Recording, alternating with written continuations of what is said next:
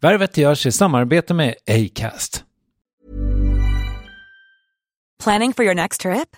Elevate your travel style with Quince. Quince has all the jet-setting essentials you'll want for your next getaway, like European linen, premium luggage options, buttery soft Italian leather bags, and so much more. And is all priced at 50 to 80% less than similar brands. Plus, Quince only works with factories that use safe and ethical manufacturing practices. Pack your bags with high-quality essentials you'll be wearing for vacations to come with Quince. Go to quince.com/pack for free shipping and 365-day returns. Värvet sponsras av SAS Eurobonus och SAS Eurobonus Mastercard. Och det här är ett budskap som jag tänker kan vara bra för den som antingen gillar guldkant på till exempel tillvaron eller för den som gillar att slå 2 flugor i en smäll. Om jag tittar på vad jag gör av med under en dag så är det typ 85% mat. Kanske tar jag en kaffe ute och relativt ofta unnar jag mig en lunch, men framförallt så handlar jag middagskäk och det blir nästan alltid ungefär 327 kronor. Och jag är förvisso med i alla mataffärers kundklubbar så jag får väl något slags luddig poäng på mina köp, men får jag poäng på allt, överallt? Jag får ju inte det och det är dumt, för visst, Eurobonus kan användas till resor, lounger och uppgraderingar, men otroligt mycket mer, som att bo på något av de 250 000 anslutna hotellen som finns att välja mellan. Perfekt om man vill ha en staycation med sin partner eller så. Och just nu, mellan 23 april och 5 maj, får du 5 000 Eurobonus extra poäng om du ansöker om ett SAS Eurobonus Mastercard kreditkort. Kreditkortet som ges ut av SEB Kort Bank AB, där effektiv ränta är 19,27%. Vilket exempelvis blir 47 108 kronor om du använder 40 000 i kredit i ett år. Men det är förstås inget tvång att utnyttja krediten. Få poäng på allt överallt och du börjar på saseurobonusmastercard.se. saseurobonusmastercard.se. Tack SAS Eurobonus och SAS Eurobonus Mastercard. Värvet presenteras i samarbete med Nasonex, utomhusmöjliggöraren, som de inte kallar sig av någon märklig anledning. Men det är i alla fall Sveriges mest köpta antiinflammatoriska nässpray mot allergisk snuva. Och nu kommer ett litet test, så fram med papper och penna du som lyssnar, nu kör vi. Fråga 1. Vill du vara ute mer i naturen? Fråga 2. Sitter du framför en skärm lite för mycket? Fråga 3. Är du allergisk? Om du har svarat ja på någon av frågorna så tycker jag att du ska bege dig till beanoutsider.se. Jag vill för övrigt poängtera att Nasonex nässpray är ett receptfritt läkemedel från 18 år för behandling av symptom vid säsongsbunden och perenn allergisk snuva. Rådfråga läkare om du är eller tror dig vara gravid eller ammar, eller om du planerar att skaffa barn, har en obehandlad infektion i näsan, nyligen har genomgått en näsoperation eller har en skada i näsan. Får ingen effekt inom 14 dagar eller om du redan använder läkemedel med kortison ska du kontakta läkare. Använd ej mer än 3 månader utan läkarkontakt. Stort tack Nasonex och beanoutsider.se. 3 månader är lång tid på ett sjukhus, vilket som. Men den här perioden känns ju som att det var flera år. Värvet. Värvet. Värvet. Värvet. Värvet. Värvet. Värvet. Värvet. Hej och välkommen till Värvet avsnitt 189. Jag heter Kristoffer Triumf och jag har just kommit hem från USA med 10 nya intervjuer till Värvet International. Och är således ganska omtumlad, men det går ju inte att klaga över det där med jetlag och sådär. Så att låt oss raskt gå in på dagens gäst.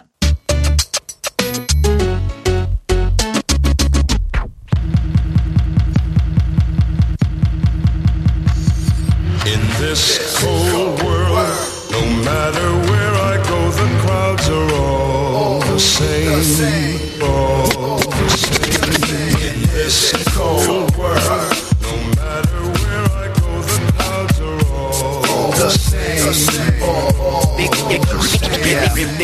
Patrik Elofsson, en av svenskt musiklivs mest kända dålisar och länge en vital del av Stockholms klubbscen. Även om Patrik, eller DJ Sleepy som han också kallas, har varit med i svängen sedan tidigt 90-tal och turnerat med Tio, jobbat med Christian Falk, varit husband i tv och givit ut en alldeles egen skiva. En del av den har du här i bakgrunden för övrigt. Så är det som Petters vapendragare och ständiga DJ han är allra mest känd. Och då kanske du tänker så här, okej, är det så spännande? Då svarar jag ja. Jag har tjatat på Patrik länge för att få honom att berätta sin inte helt igenom spikraka och soliga livsberättelse här i Värvet. Den som börjar med en adoption i Addis Abeba 1973 via Bromma och Vasastan och månader på sjukhus här i Stockholm. Och som nu befinner sig på en av landets mest spännande skivetiketter och som tvåbarnsfar i förorten. Fick jag verkligen ihop den här meningen? Ja, strunt samma. Från ateljén försommaren 2015, Patrik DJ Sleepy Elofsson. Varsågoda.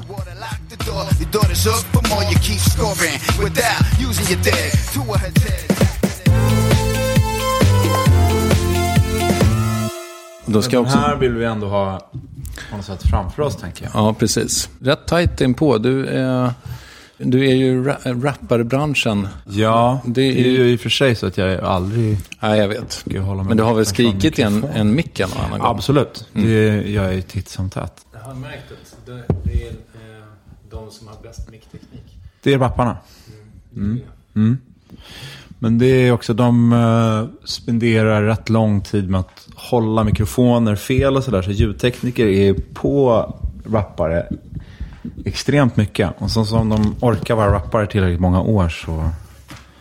Det är mycket att hålla för micken sådär. Ja, men exakt. Ja. Exakt. Och det blir alla ljudtekniker av förklarliga skäl vansinniga över. Men de flesta rappare fortsätter med det tills några år in i karriären. Eller tills typ Petter eller någon säger till dem så här, det här är viktigt. Och då tar de till sig det på ett annat sätt. Jag tycker det låter vettigt. Nu är det ju så här att jag vill att du ska känna dig välkommen hit och så. Ja. Vi kan börja med att fråga hur du mår. Jag mår bra. Tack. Vad har du gjort idag till exempel? Idag har jag varit på kontoret. Jag åkte in dit i morse och spenderade förmiddagen på mitt kontor som numera är Sony Music inne i stan. Vi sa så här att eftersom du åkte ut hit med mig så sa vi att vi inte skulle prata så mycket. Så pratade vi ganska mycket ändå. Ja, lätt hänt. Om grejer som vi lika gärna skulle kunna prata om här. Och en grej som jag tycker är spännande med dig, det är ju att du har flyttat ut till förorten efter 75% av ditt liv i Vasastan. Ja, så är det. Som någon kompis skämtsamt sa att jag har gjort, i vissa ögon då i alla fall, en slags omvänd klassresa gällande boende. Att jag är från början från Äppelviken i Bromma, eller för allra första början från Addis Abeba, Etiopien. Men jag kom till Sverige när jag var bara några få månader gammal. Cirka 4 månader gammal, precis. Och sen bodde jag i Äppelviken tills jag var 10. Sen flyttade jag till Vasastan, där jag sen förblev i typ 30 år.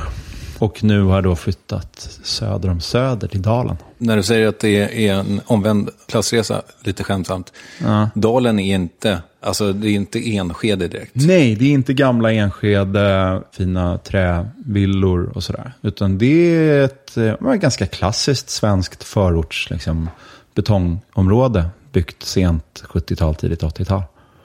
En spännande grej med Äppelviken är väl att det back in the day då på, för nu är det ju nästan något slags epicentrum av fin Bromma. Men då på 70-talet, 60-70-talen, då var det väl ganska mycket akademiker, inte alls den här liksom flotta, eller? Nej, både ja och nej. Alltså, nu flyttade jag ju därifrån när jag var 10, men det var ändå så här, min familj, min mamma och pappa, akademiker. Vad jobbade de med? Min pappa jobbar med statistik och var på Statistiska centralbyrån. Det var båda mina föräldrar under en period. Men, är de i livet? Ja, det är de. Men båda är pensionärer. Och frånskilda sedan 100 år? Och frånskilda sedan 100 år tillbaka. Omgifta? Nej, ingen av dem är omgifta. Dock så lever min pappa är så gott. Alltså han har levt i ett förhållande sedan 80-talet. Sedan mina föräldrar skilde sig typ. Så att det kan man säga. Men, nej, men alltså Äppelviken var... De var ju väldigt aktiva på vänsterkanten politiskt. Och vi stod ändå ut i Äppelviken i allra högsta grad. Mycket på grund av det. Okay. Så att det var ju ändå så här gammelmoderat liksom, vibb. Ja, det var det. Ja, det var det ändå. Absolut. Det var det. Och det där, alltså min bror hade en del problem med det i skolan. Tror jag mycket baserat på det. Och sen var alltså min pappa var så här... mansläger, faktiskt det mansläger som Jan Guillou besökte och sedermera skrev raljerande kring någon gång i slutet av 70-talet. Okej. Så att, men det var ändå ganska sådär. Berätta om manslägret, det har jag inte hört. Men så mycket vet jag inte om det, men det var alltså, det bara låter som. Vad kan de ha varit? 10-15 män tror jag. De åkte ut i Stockholms skärgård och jag vet inte exakt vad det gick ut på. Någonstans finna sina inre mjukare värden och så vidare. Men jag tror, alltså Jan Guillou skrev någon artikel om det där då när det begav sig, om att det var bara liksom blaj och män som ska gråta ut i varandras famn och sånt som är man i min generation och kanske ännu mer generationen under mig är saker som män som är vänner gör med varandra, men som föräldragenerationen kanske inte gjorde. Men det var mycket så, och så min pappa var alltid den som lämnade och hämtade på dagis och sånt där, vilket inte, det var jag typ ensam om där i alla fall i mina kvarter. Du har en bror? Jag har en äldre bror och en äldre syster. Okej. Är ni alla adopterade? Nej, de är båda biologiska barn till våra föräldrar. Jag förstår. Ja. Är det okej om jag frågar lite saker om att vara adopterad? Ja, det är utmärkt. Har du alltid vetat att du är det? Ja, mina föräldrar var väldigt noga och liksom tidiga med att berätta om mitt ursprung och liksom tala om vart jag kom ifrån och den lilla information som vi hade då kring min biologiska mamma och sådär. Så att, ja.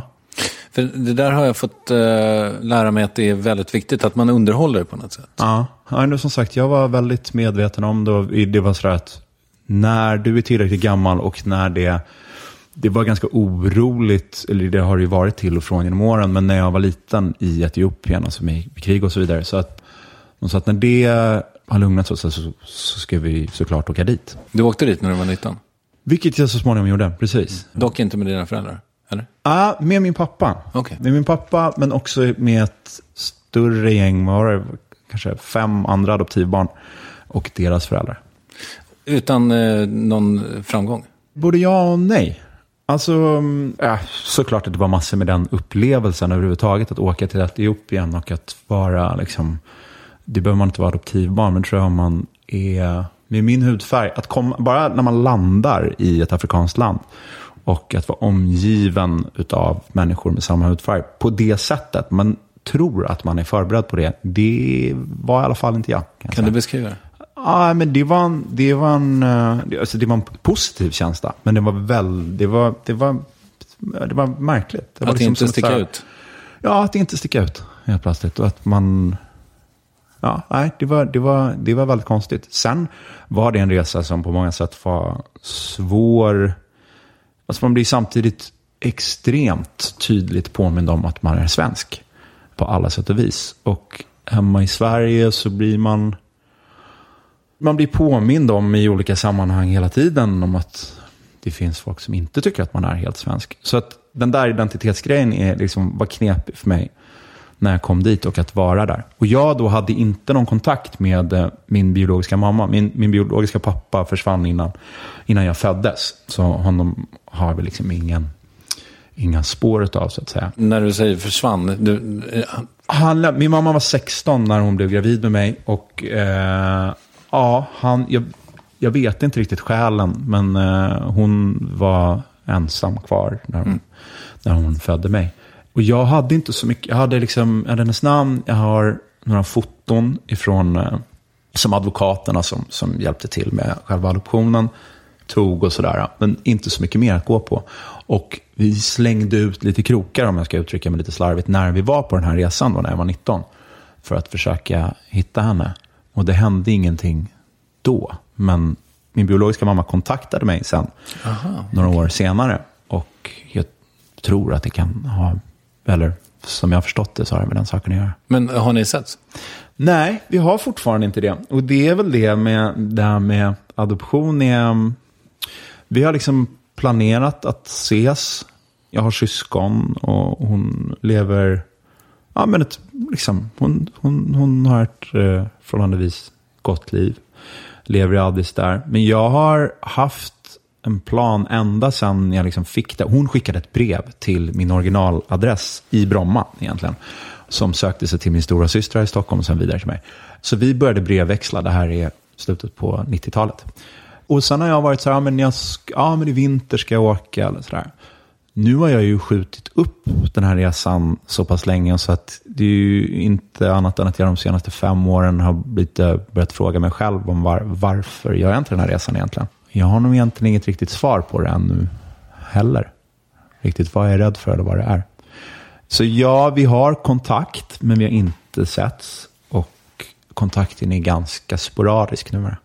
Dina barn är 7 och 11 sa du va? Jag kan tänka mig att det kanske är en resa du vill göra med dem, eller? Ja, det är det. Och det har jag ju liksom sagt också då. Det har också varit en grej att jag vill göra den tillsammans med dem. För de är ju också nyfikna. Jag vill också göra det när de är, vilket de båda är nu, alltså så pass gamla så att de ungefär i alla fall fattar vad det är vi gör och vem det är vi träffar. Ja, men, så att det inte bara var att vi var i Afrika en gång eller i Etiopien. Så det är en resa jag vill göra med dem. Hur var det att vara adoptivbarn i Äppelviken då?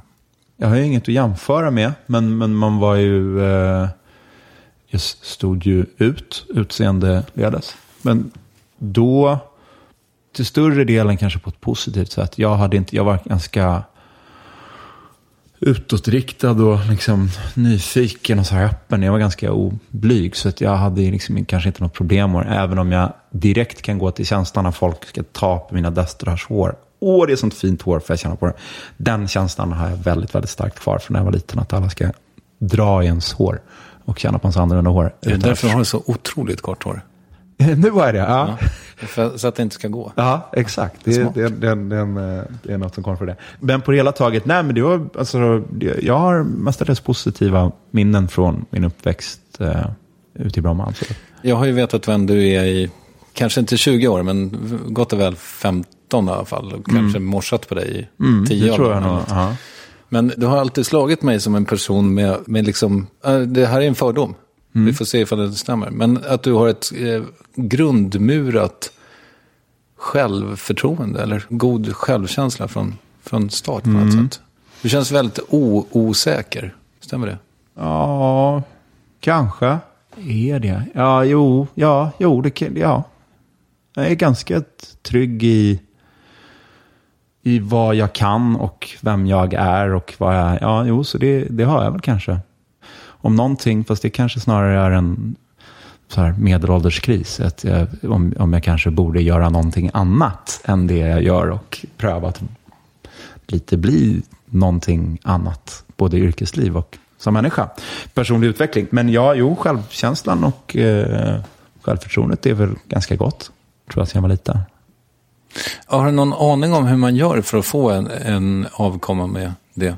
Nej. Känner du igen det hos dina föräldrar? Ja, men alltså så här, det kan ju vara så att mycket av det som jag också har bråkat med mina föräldrar om är väl också det som har gett till viss del de här positiva då, effekterna av den goda självkänslan.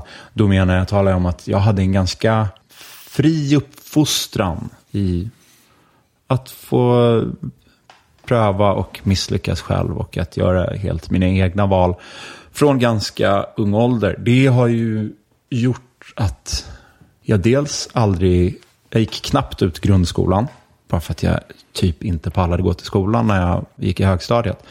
Vilket jag har genom åren haft många diskussioner med mina föräldrar kring att jag liksom, hur kunde ni låta mig göra det? Bara, alltså, en 13-åring kan inte besluta om de vill gå i skolan eller inte.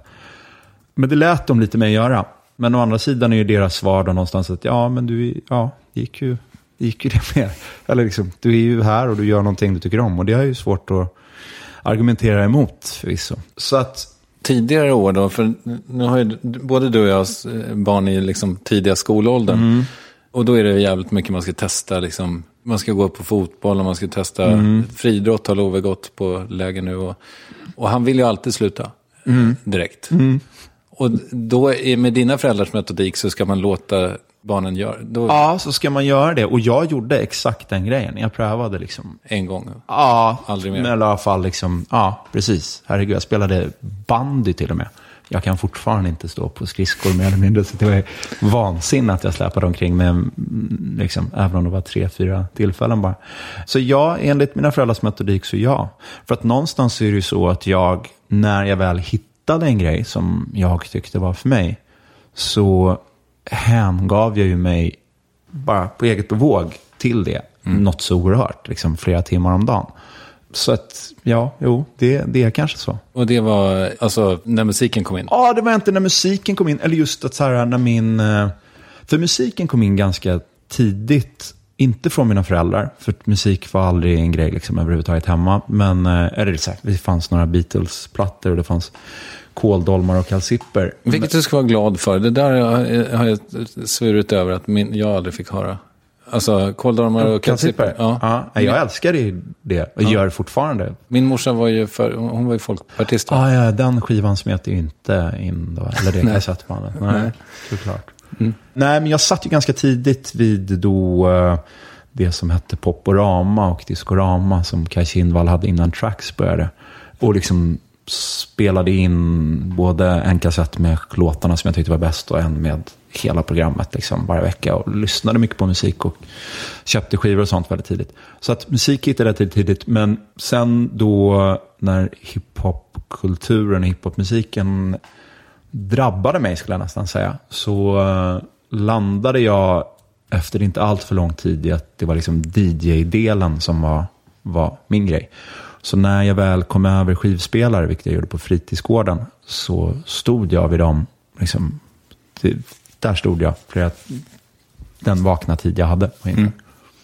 Vad gjorde du rent faktiskt med de där jävla skivspelarna? Du bytte låtar, förstår jag. Ja. Men du måste ju ha gjort andra. Ja, men precis. Mer tekniskt avancerade grejer också. Ja, precis. Men det börjar ju i att byta låtar. Men sen, alltså att manipulera skivorna, att helt enkelt scratcha och göra olika så här beat juggling och cutbacks, olika show-DJ eller vad ska jag säga, tekniker helt enkelt som man övade på. Det här är roligt för att jag hörde din intervju med Pontus Gustafsson, gatuslagmannen, att du tyckte ju liksom att Robin Russ var The Ants Pants.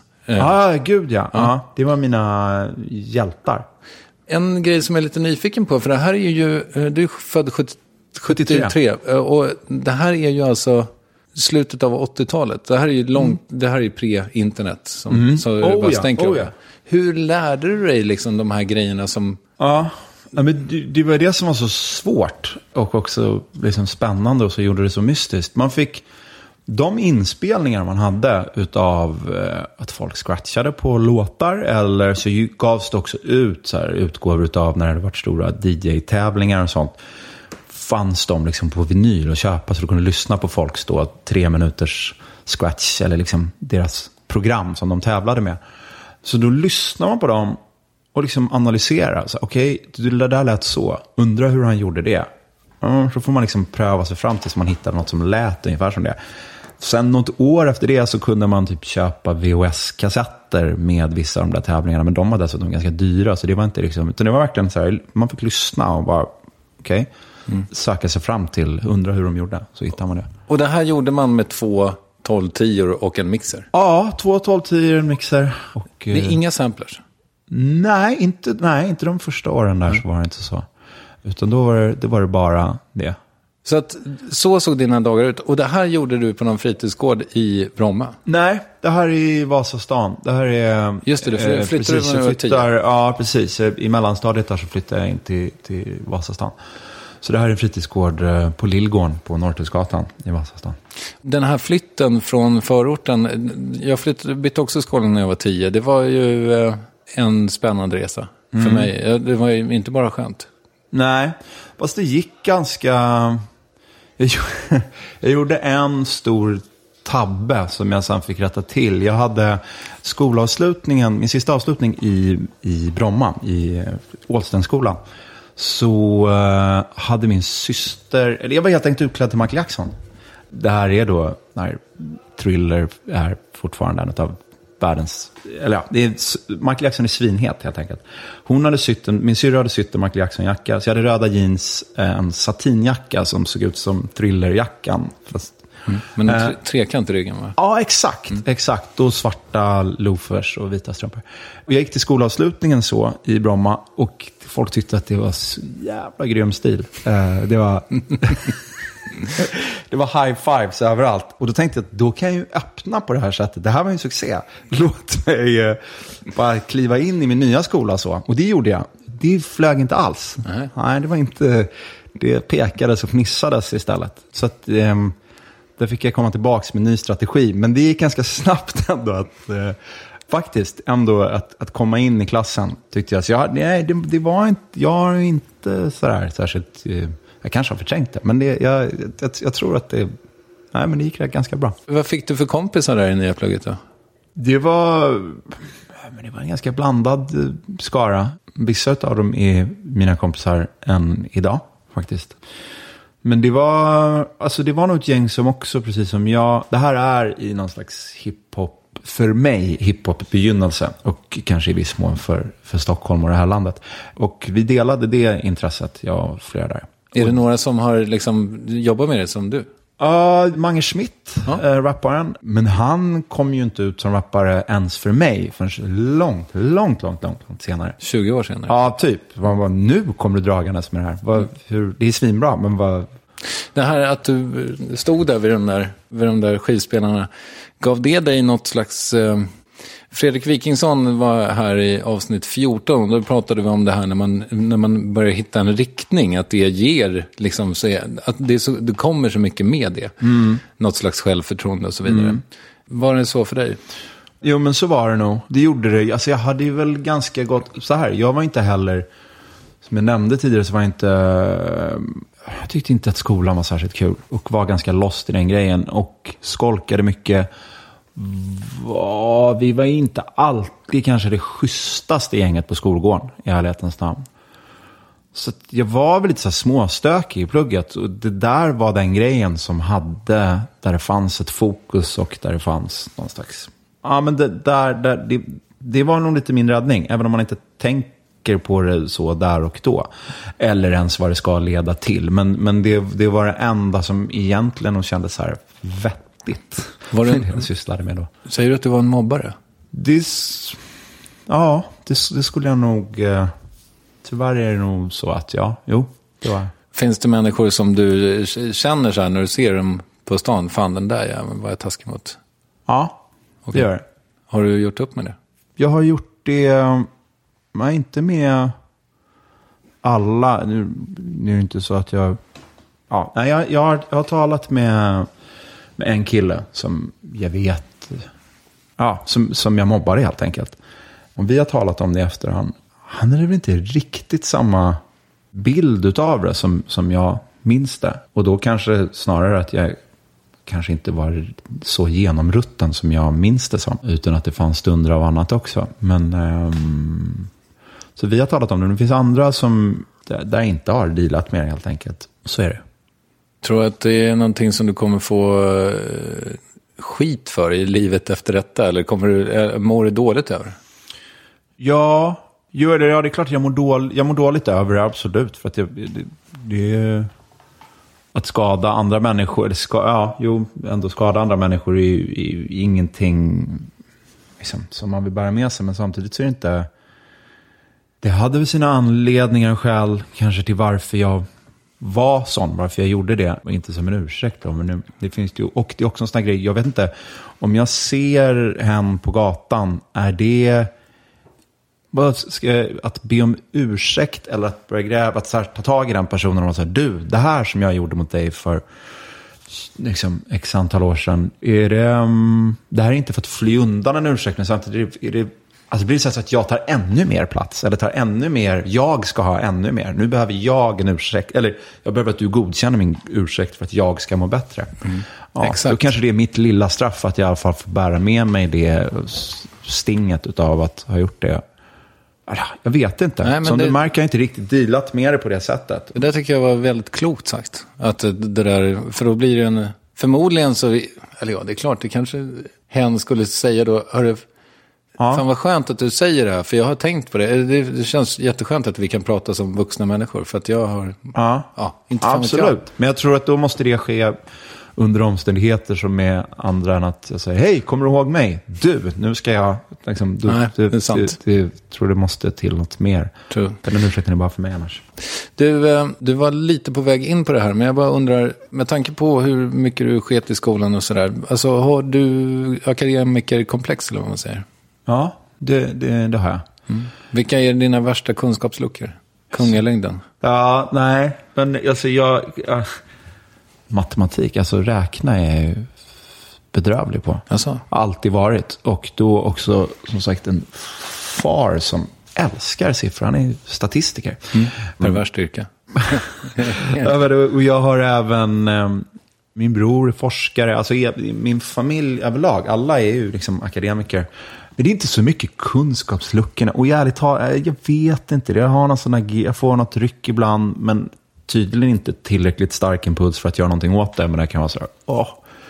Tänk, det vore kul att läsa konsthistoria. Det vore kul att göra det här. Jag har ju... Kommer jag inte ihåg, jag gick ut med liksom... Vad det nu var. 1 och... 9 typ, ja precis. Så att du vill göra den där processen utav det. Jag vet inte, jag har någon slags komplex. Men egentligen när jag tänker efter realiteten, jag vet inte riktigt vad jag skulle göra med det. För att jag har hamnat på något sätt där jag trivs ändå. Har du blivit tillfrågad om att vara med i På spåret? Nej, det har jag inte. Skulle du vilja vara det? Ja, Tror du att det skulle vara bra? Svårt att säga, alltså att sitta i soffan och spela, vilket jag ju har gjort många gånger. Så känner ju alla sig som en självklar deltagare att det här klarar jag. Men men jag tror att jag skulle kunna med rätt parhäst så att säga. Så tror jag att jag skulle... Har du någon i åtanke? Jag känner Christian Lok. Den mest självklara för mig, men då vill de ju kanske inte ha de mest självklara barn. Men Mange Schmidt då, min gamla vän från skolan och som också är artist. Han är ju På spåret fan av rang. Och men det hade varit kul. Ja. Får hoppas att de lyssnar. Ja. Det blev väl ett jobb väldigt tidigt för dig? Ja. Att DJa. Ja, men det blev det. Och med en känslan av någonting tillfälligt tills jag kom på vad jag skulle göra när jag blev stor. Men det blev ett jobb utav det. För efter 9 då så tog jag ett sabbatsår som ju då fortfarande pågår. Och jag fick via kompisar, eller framförallt en kompis vars mamma jobbade på krogen. Så fick jag spela DJa på ställen där jag ju egentligen inte var för ung för att vara. Så att jag hade mina första DJ-gigs här utanför fritidsgården och fritidsgårdarna som jag gästspelade på. Så var jag ju 16, 17. Så att det blev ju ingen jätteinkomst, men samtidigt så behövdes det inte... det var inte sånt dyrt liv jag levde. Och så hade jag, ska gudarna veta, en snäll pappa och mamma som sköt till om det behövdes till hyran och så. Men så att det blev ett jobb ganska tidigt. En grej som är väldigt slående med dig om man har sett dig på stan, det är ju ganska, inte direkt anspråkslöst ärr i nacken. Det kom till tidigt i ditt liv.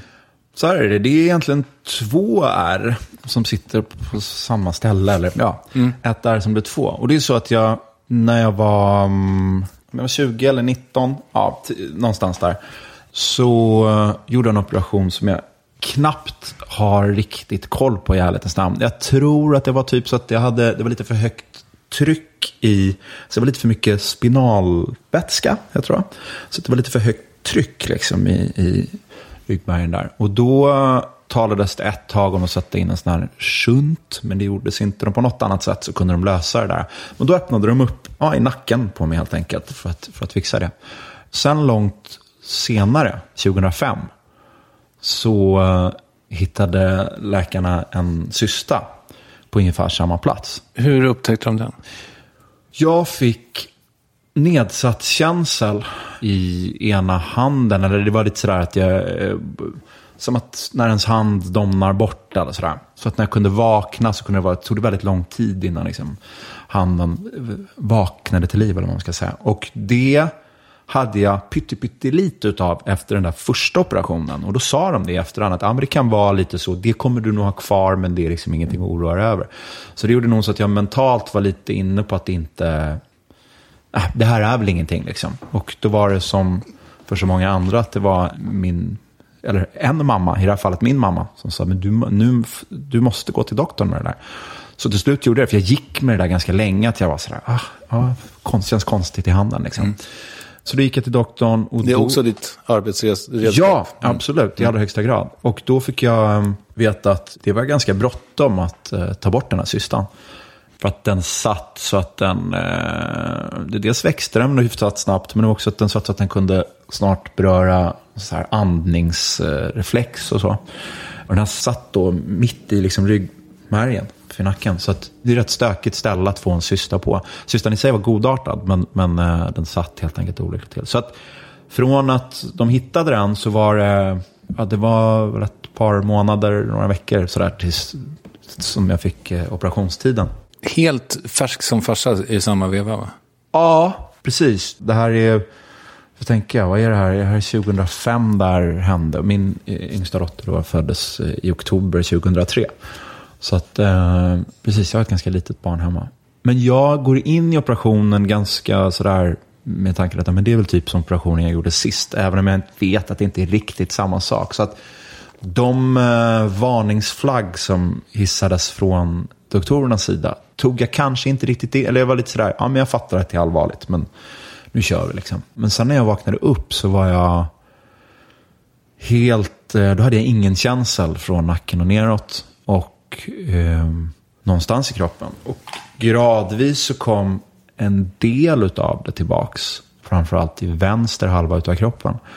Men jag fick alltså liksom lära mig gå igen, jag fick lära mig skriva, liksom allt från scratch. Så att jag var på Karolinska i, kan det ha varit 3 månader kanske. Och en lång rehabresa också efter det. Men så det var, jag vaknade upp till någonting som jag ju inte alls var förberedd på. Så det var ju, ja det var ju väldigt mycket i det som såklart var jävligt tufft. Både hur jag ska klara mig som förälder, hur jag ska klara mig med att jag byggt ett liv på, som sagt, att jobba med mina händer och ha, bokstavligen ha någon slags fingertoppskänsla som nu är försvunnen liksom. Nu drar de igång med storsläggan här ute, men vi skiter i det, vi kör på bara. Så ja, det var ett jävligt tufft uppvaknande. Ja, du måste ju ha blivit livrädd när du inte kände någonting. Ja. Värsta tänkbara känslan, alltså jag kan inte tänka mig vad det är. Jo, men det var det. Det var riktigt, riktigt läskigt och väldigt, väldigt sjuk känsla. Och Hur kommer det sig då? Hade de råkat ha av? Eller hade liksom... Nej, alltså det som är att den satt så till att de har ruckat på vissa nervbanor. Det är ingen nerv som egentligen har gått av, om jag har förstått det hela rätt. Men det är ändå så pass... Man har liksom flyttat på något sätt på det här som är så otroligt, otroligt känsligt. Så att de små sakerna kan göra liksom hela skillnaden. Jag har alltså full rörlighet egentligen. Men ingen känsel i då, som sagt, framförallt är det så här höger arm och hand. Höger ben och sådär också. Men även liksom vänster sida. Alltså det gör även att så här, balansen blir lite, eftersom fötterna är inte riktigt liksom med på samma sätt och sådär heller. Men det vill säga, de första månaderna trodde jag ju inte, jag visste inte om överhuvudtaget, det var ju kanske så att jag skulle bli i rullstol. Sådär, så att det var så jäkla mycket i det där att försöka ta in liksom. Det var jävligt mörkt alltså. Ja, men det kan jag verkligen förstå. Och hur liksom, från början så, du vaknar och kan inte röra ett jävla piss. Nej, precis. Och vad kom först sen då? Jag vet inte vad som var det allra första, men när du ställer frågan så är det faktiskt så att jag blev ju fruktansvärt arg. Jag blev riktigt förbannad för att det var liksom, det här är inte sagt. Vad är det här för någonting? Att jag skulle vakna på det här sättet. Och att det inte, på något sätt att inte få vara förberedd. Men det finns liksom ingen logik. Jag vet inte hur jag skulle bli, jag hade inte liksom något val riktigt i det heller. Men ilska var faktiskt en stor del av den där första tiden. Och men som sagt, jag är jävligt rädd för allt med min framtid liksom. Fingrar du på en Lex Maria-anmälan? Nej, för att det blev också något så här... Nu vet inte exakt vad en Lex Maria-anmälan är, men jag tror att jag tror jag förstår. Vanvårds. Exakt.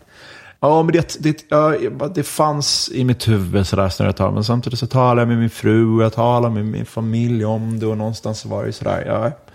Det var som jag sa, att det är också en del av att jag kanske inte riktigt tog in varningarna faktiskt. Och som sagt, jag hade liksom inget val heller.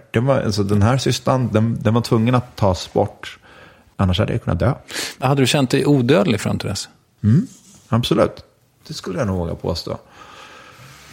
På något sätt. Nej, jag har absolut inte tänkt på att någonting skulle kunna hända mig eller min familj på det sättet. Och jag har varit ganska förskonad dittills. Både när det gäller mig själv och familj och nära och kära. Sådär. Det hade jag varit. Så att det var liksom flera led bort för mig på något sätt. Att det skulle kunna hända. 3 månader med liksom sjukgymnaster och rehab och fick du någon hjälp psykiskt också? Fick du prata med dem liksom?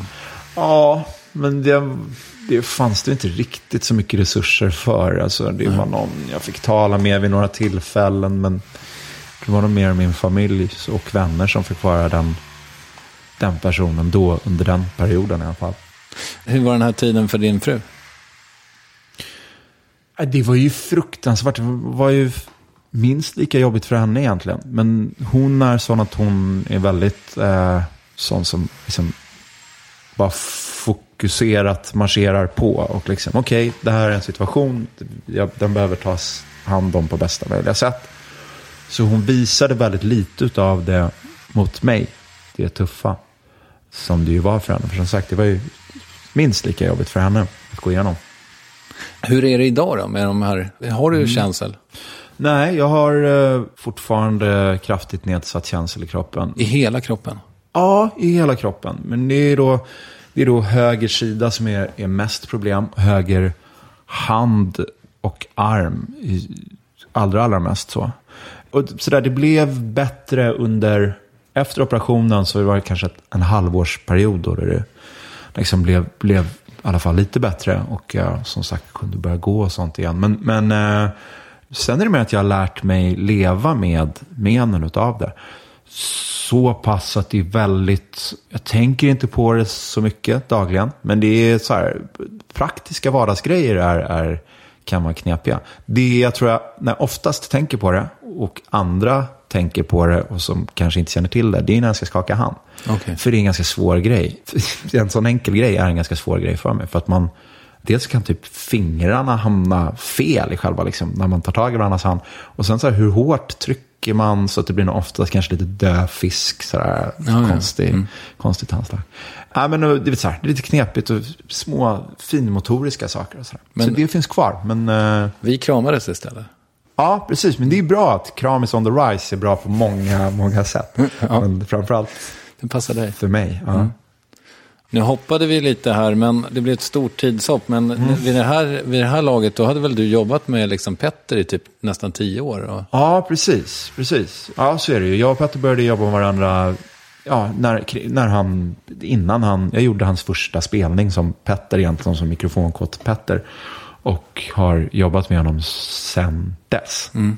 Men de första då, vad det nu var, 7-8 åren, så var det enbart som turné och live-DJ egentligen. Liksom. Att vi gjorde turnéerna tillsammans. Så här, sen var vi vänner, men gjorde inte så mycket annat tillsammans jobbledes. Utan det kom dels ur det som hände mig faktiskt. Men precis, jag hade hunnit med massa Petter-år och massa andra så här turnerande år med andra artister och så. Så att jag var ju ganska etablerad och landat i så här, men det här är mitt yrke, det här är mitt liv liksom. Jag spelar skivor, typ.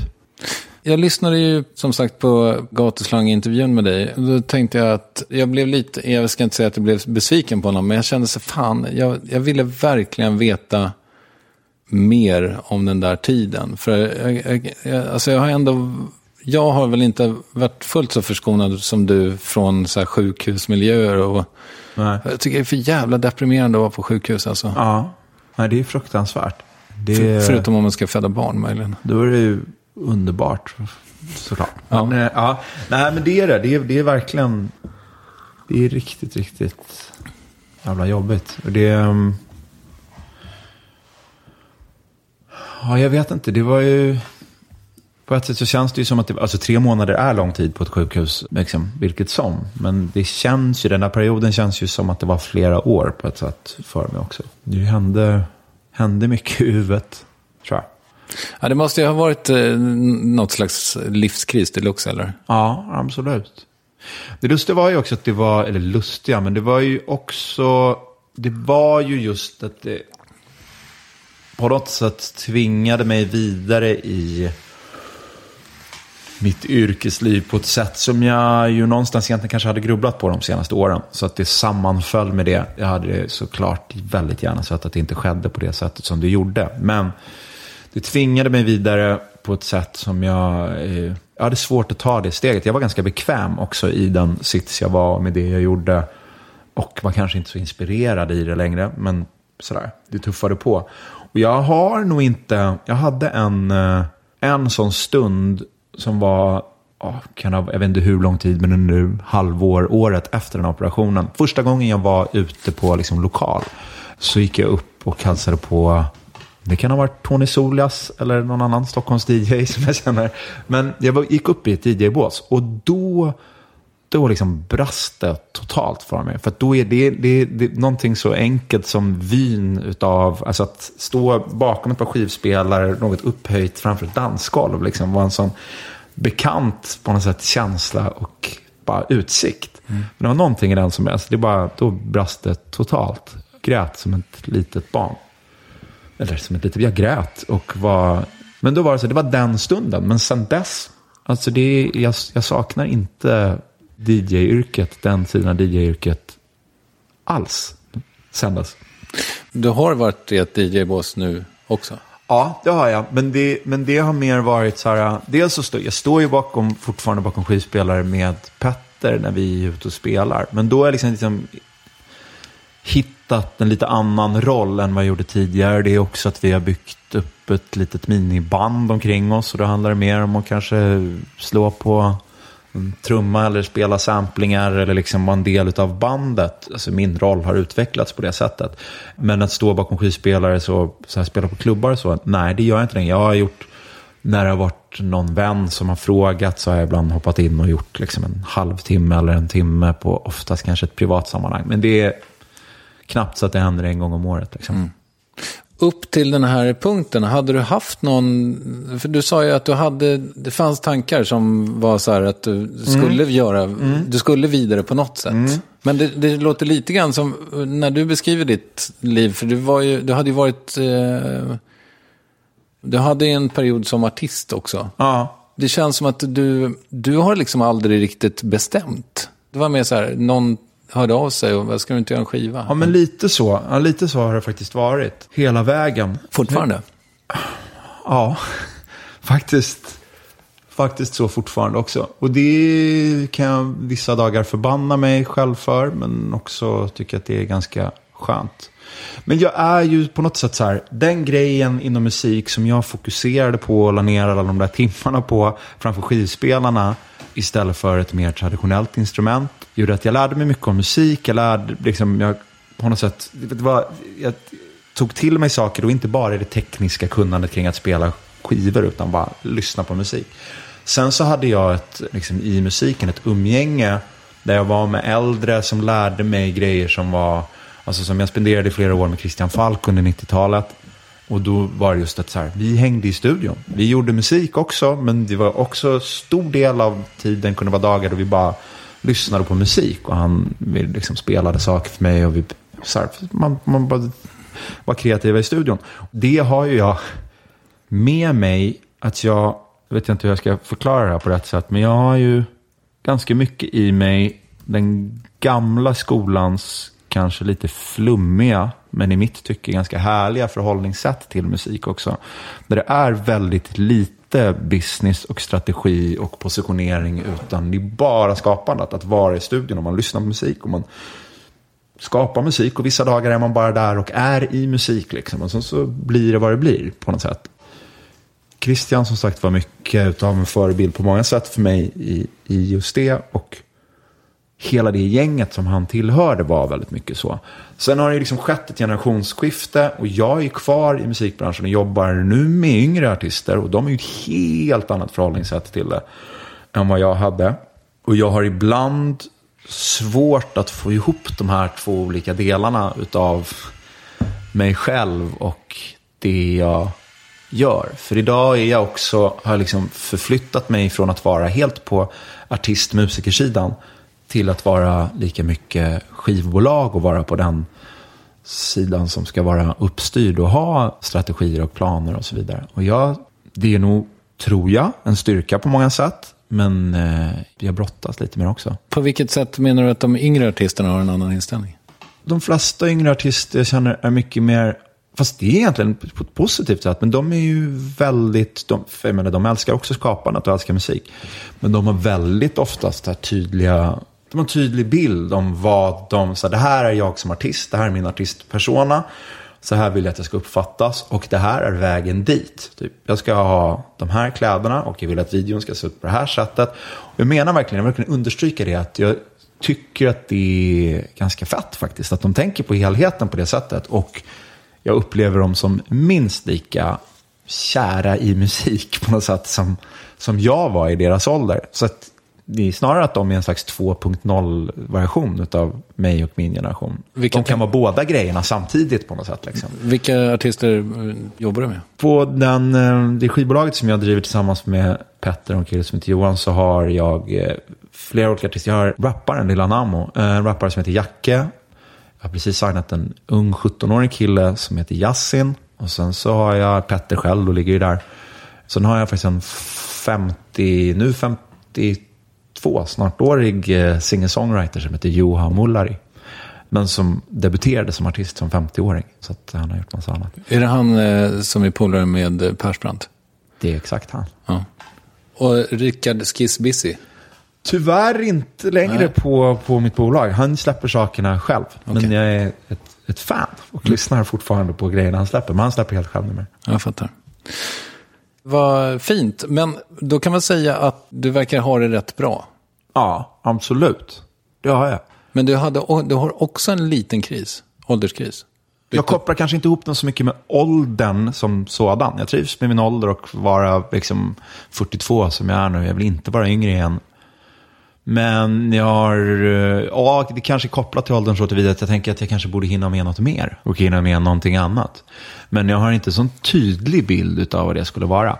Och så kan jag ibland ha en längtan in i, men det är för att man längtar efter saker man kanske inte har riktigt prövat. Jag skulle vilja någon gång få vara i en del av kulturvärlden där det är mer, ja, det skulle nästan kunna få lite mer statligt torrt. Alltså att det här är scenen eller utrymmet virtuellt eller i verkligheten. Det här är en budget, det här är perioden. Här ska det skapas någonting tillsammans med andra människor. Och det ska kunna få vara vad det vill. Liksom. Jag är så mycket nu i den kommersiella världen, vilket jag tycker är spännande och skönt på många sätt också. Och jag tror att jag kanske skulle sakna det om jag var i liksom en statlig kultursfär. Men det är någonting med det där liksom, jag vet inte. Nu måste jag alltid i slutändan tänka på hur många streams kan det i slutändan bli utav det här. Även om vi ska göra bästa möjliga grej som vi bara tycker om musiken. Men det finns alltid nu en sida utav det som är marknaden och verkligheten utav att det måste komma in pengar också. Ja, jag hade ju Mattias Alkberg här nyligen. Han tycker ju att musiker borde ha liksom något slags medborgarlön. Ja. Eller att, det var inte riktigt så han uttryckte sig. Men... Nej, men förenklat så. Ja, jag är benägen att jag skulle gärna. Konstnärslön tror jag. Ja, och jag vill verkligen så här, det är inte nödvändigtvis så att jag skulle behöva eller är ens kvalificerad för att vara en av de musikerna eller konstnärerna som skulle ha just den lönen. Men jag gillar den tanken. Man kan väl ändå säga att det svenska liksom hiphop-landskapet eller vad man ska säga, det hade väl sett annorlunda ut om du inte fanns. Det tror jag drar på lite för stora växlar. Tycker du det? halvstora växlar? Nej, men jag tror, alltså för att det är inte bara för att någon så här blygsamhet hos mig själv. Jag tror inte att det är en alldeles för kraftfull och stor rörelse för att någon enskild, det spelar ingen roll om det skulle vara Timbuktu eller Petter eller vem som helst du tog ur ekvationen, då skulle någon annan ändå fylla de skorna. Tror jag faktiskt. Inte för att förringa någon av dem eller någon annan, men så den grejen är så mycket större än någon av oss. Hur länge vi har hållit på med. Hiphopen som kulturyttring är ju den mest entourage-orienterade i Sverige i alla fall. Ja. Vi har inte så mycket entourage så, men... Nej, men ja. Men rappare kommer gärna med 2 polare. Så. Absolut. Och du berättade liksom om hur du och Christian Falk kunde sitta i studion. Och du har också berättat att när du gjorde din skiva så kunde studion stå tom 2 dagar. Och den kostade pissmycket pengar och så här. Hur har du det med Luther egentligen? Alltså är du helt liksom, kan du bara sitta och dega 2 dagar? Nej, det kan jag tycka det är jobbigt. Men jag försöker att hela tiden liksom... Man får ju i den mån man kan återvända till sig själv i motsvarande sits eller ålder. Som jag kanske nämnde tidigare, jag har precis signat en kille som är 17. Han gör ju saker som 17-åringar och som även 17-åriga jag gjorde. Det vill säga kan försvinna helt och bara, jag försov mig eller jag dyker inte upp på ett möte eller så här. Och då kan jag först instinkten är så här, kom igen. Men jag får ju ge honom lite liksom slack och space. Och samtidigt kan jag vara en sån som kan sitta och önska det, att det är för lite sånt i artistvärlden överhuvudtaget. Sen är det skitjobbigt att faktiskt jobba med det. Men det är också härligt när folk är lite rapstars och rockstars på något sätt. Sen är det så här, jag jobbar väldigt, väldigt, väldigt mycket med artisten Petter Alexis som vi kan. Och han är ju allt annat än liksom slackertypen som man får vänta på. Utan han gör ju mycket, mycket mer än vad jag någonsin skulle orka göra. Så han gör mer på en dag än de flesta gör på ett år. Ja, men typ så är det faktiskt. Om man följer hans Instagram så blir jag blir trött bara av att titta. Ja, nej, men det är sinnessjukt. Men ja, han är genuint glad och lycklig i att leva sitt liv så att det är toppen för honom. Men det gör att jag... Alltså, det är nästan skönt att jag ibland har en rappare som inte dyker upp på möten. Petter har redan varit här, men jag bara tänker, hur fan är det på liksom... Hur är det runt om honom? Hur är det att leva med honom? Ja, alltså nu lever jag du gör ju det, nästan. Ja, nästan, men ändå, ja, både ja och nej. Men, nej, men det är ganska, det är bra för att han är oerhört strukturerad. Så att du har ju alltid koll på vad som ska ske eller vad vi ska göra tillsammans och när det ska ske och så vidare. Och sen är han ju väldigt förstående inför att liksom omvärlden inte gör lika mycket saker som han gör. Så att det är ju ganska bra. Liksom. Han är ganska enkel faktiskt att jobba med på det sättet. Har du haft några riktiga jobb? Nu har du väl det lite, men... Ja, precis. Nu har jag väl typ det, fast jag är min egen. Jag är fortfarande frilans, men det närmsta det är när jag och lite vänner försökte driva en klädaffär i början av 90-talet. Det är nog det närmsta det är väl i allra högsta grad ett riktigt jobb. Liksom. Sen var vi kanske för unga och sådär. Det sköttes kanske inte så bra som det skulle kunna ha gjorts. Men ja, men det är väl typ det jag har haft som ett riktigt jobb, vad det nu är. Finns det någon del av dig som tycker att det verkar lite skönt att sätta på sig en? För du var ju lite där.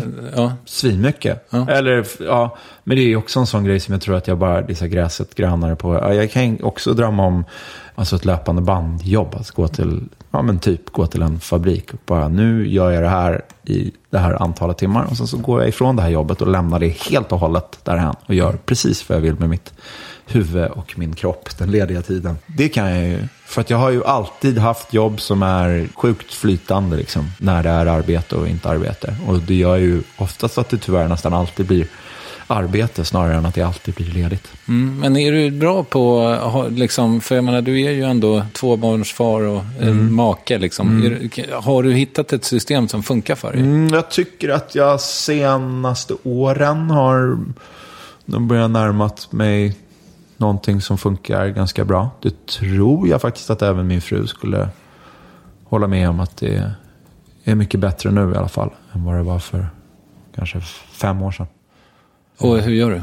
Alltså så här, man blir också intvingad så att säga i det när man får barn som kommer i en ålder där de har rutiner. Då måste jag ju, tack och lov, ordna mitt liv efter de rutinerna.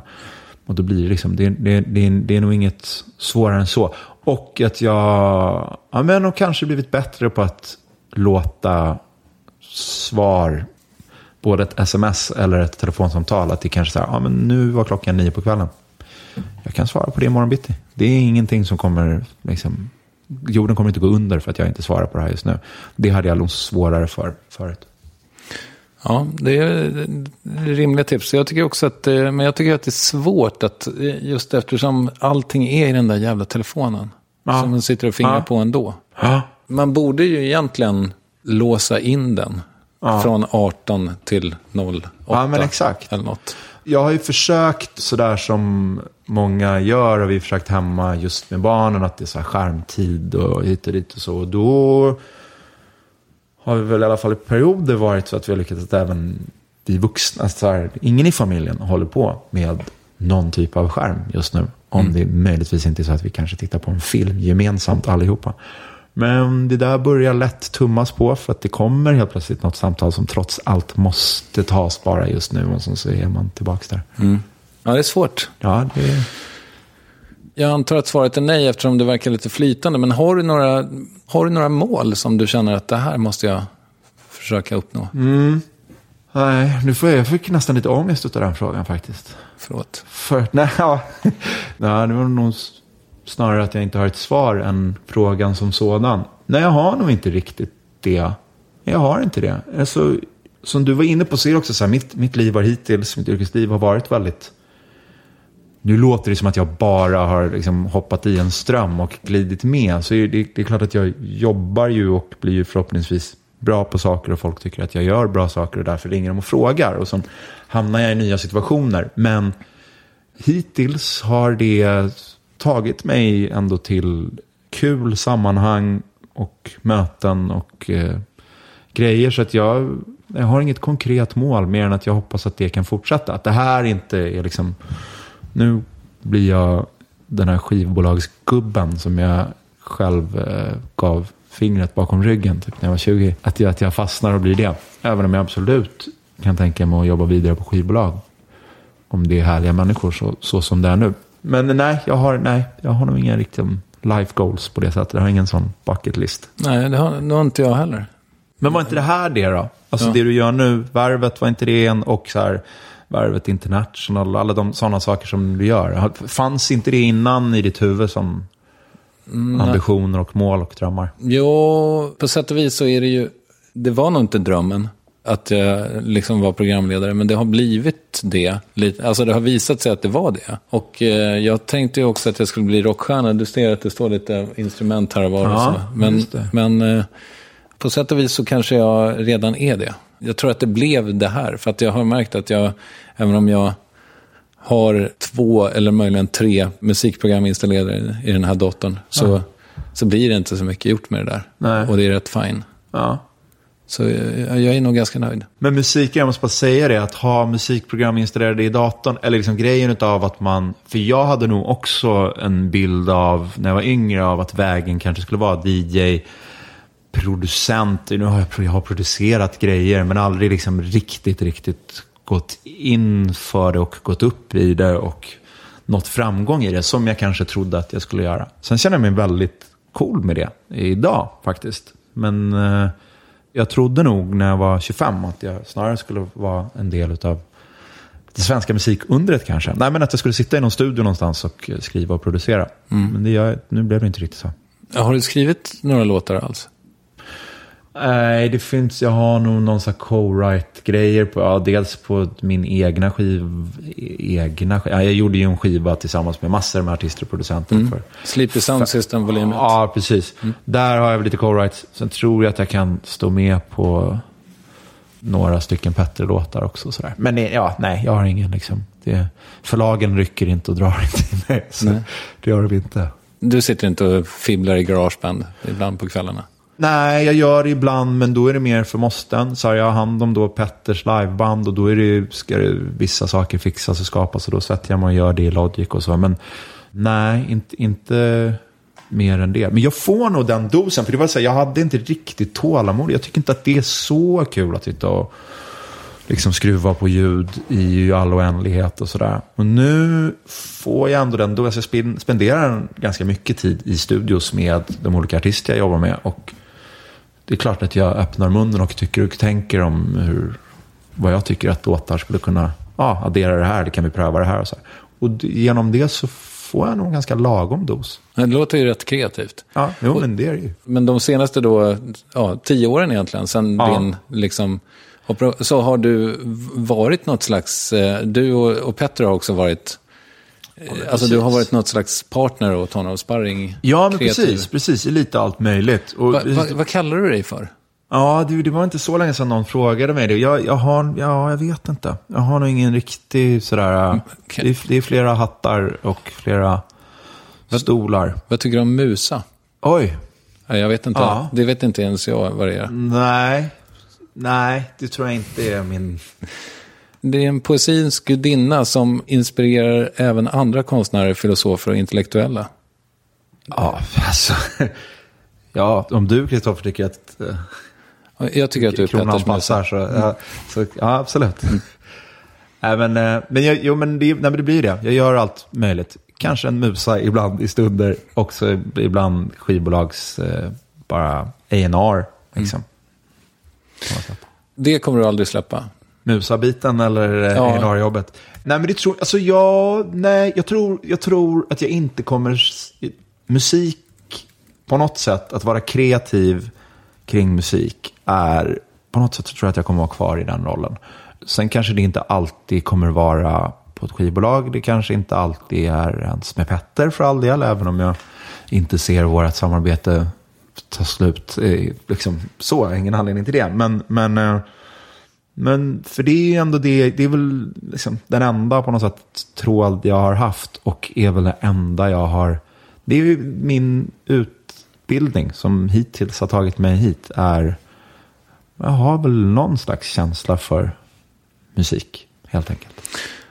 Lite abrupt fråga kanske, eller helt apropå, men vad röstar du på?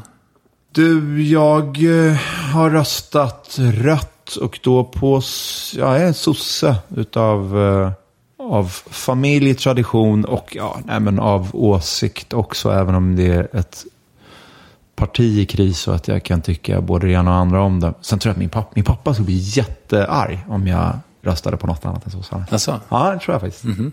Så du vågar inte? Nej, helt enkelt. Ja, det är väl bra. Vill du rekommendera något? Jag kan rekommendera musik. Får man det?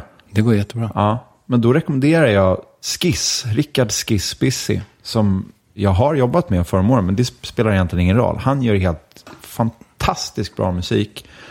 Du behöver inte vara inbiten hiphop-lyssnare, utan han gör bara väldigt, väldigt bra musik som är fri från de standardklyschor som rapmusik och i synnerhet kanske svensk rapmusik ibland kan vara överbelamrade med. Så lyssna på Skiss, tycker jag. Vem tycker att jag ska intervjua i Värvet? Det här tänkte jag faktiskt på häromdagen. Och så kom jag på att du nu har du intervjuat Ola Håkansson? Nej. Då tycker jag att du ska göra det. Ola Håkansson är ju en legendar i svensk musikbransch. Men han är också så här, jag tror att han är det närmsta i Sverige man kommer någon av de här liksom amerikanska ikoniska skivbolagsgubbarna som har stories for days. För att han var ju dels popstjärna i Tyskland på 80-talet, men sen liksom så här Stockholm Records och liksom Stackabo, tills att han idag, du vet, håller på med Icona Pop och Sara Larsson och de liksom så. Han är ju, jag skulle vilja veta mycket mer om honom. Jag känner honom inte, men ja. Han fyllde 70 i mars, kan jag berätta. Bara en sån sak. Nej, men ja. Patrik, tack för att du tog dig tid. Det var härligt att träffa dig. Tack. Efter alla dessa år. Ja. Och prata lite. Ja, inte bara säga hej. Ja, men tack för att jag fick komma.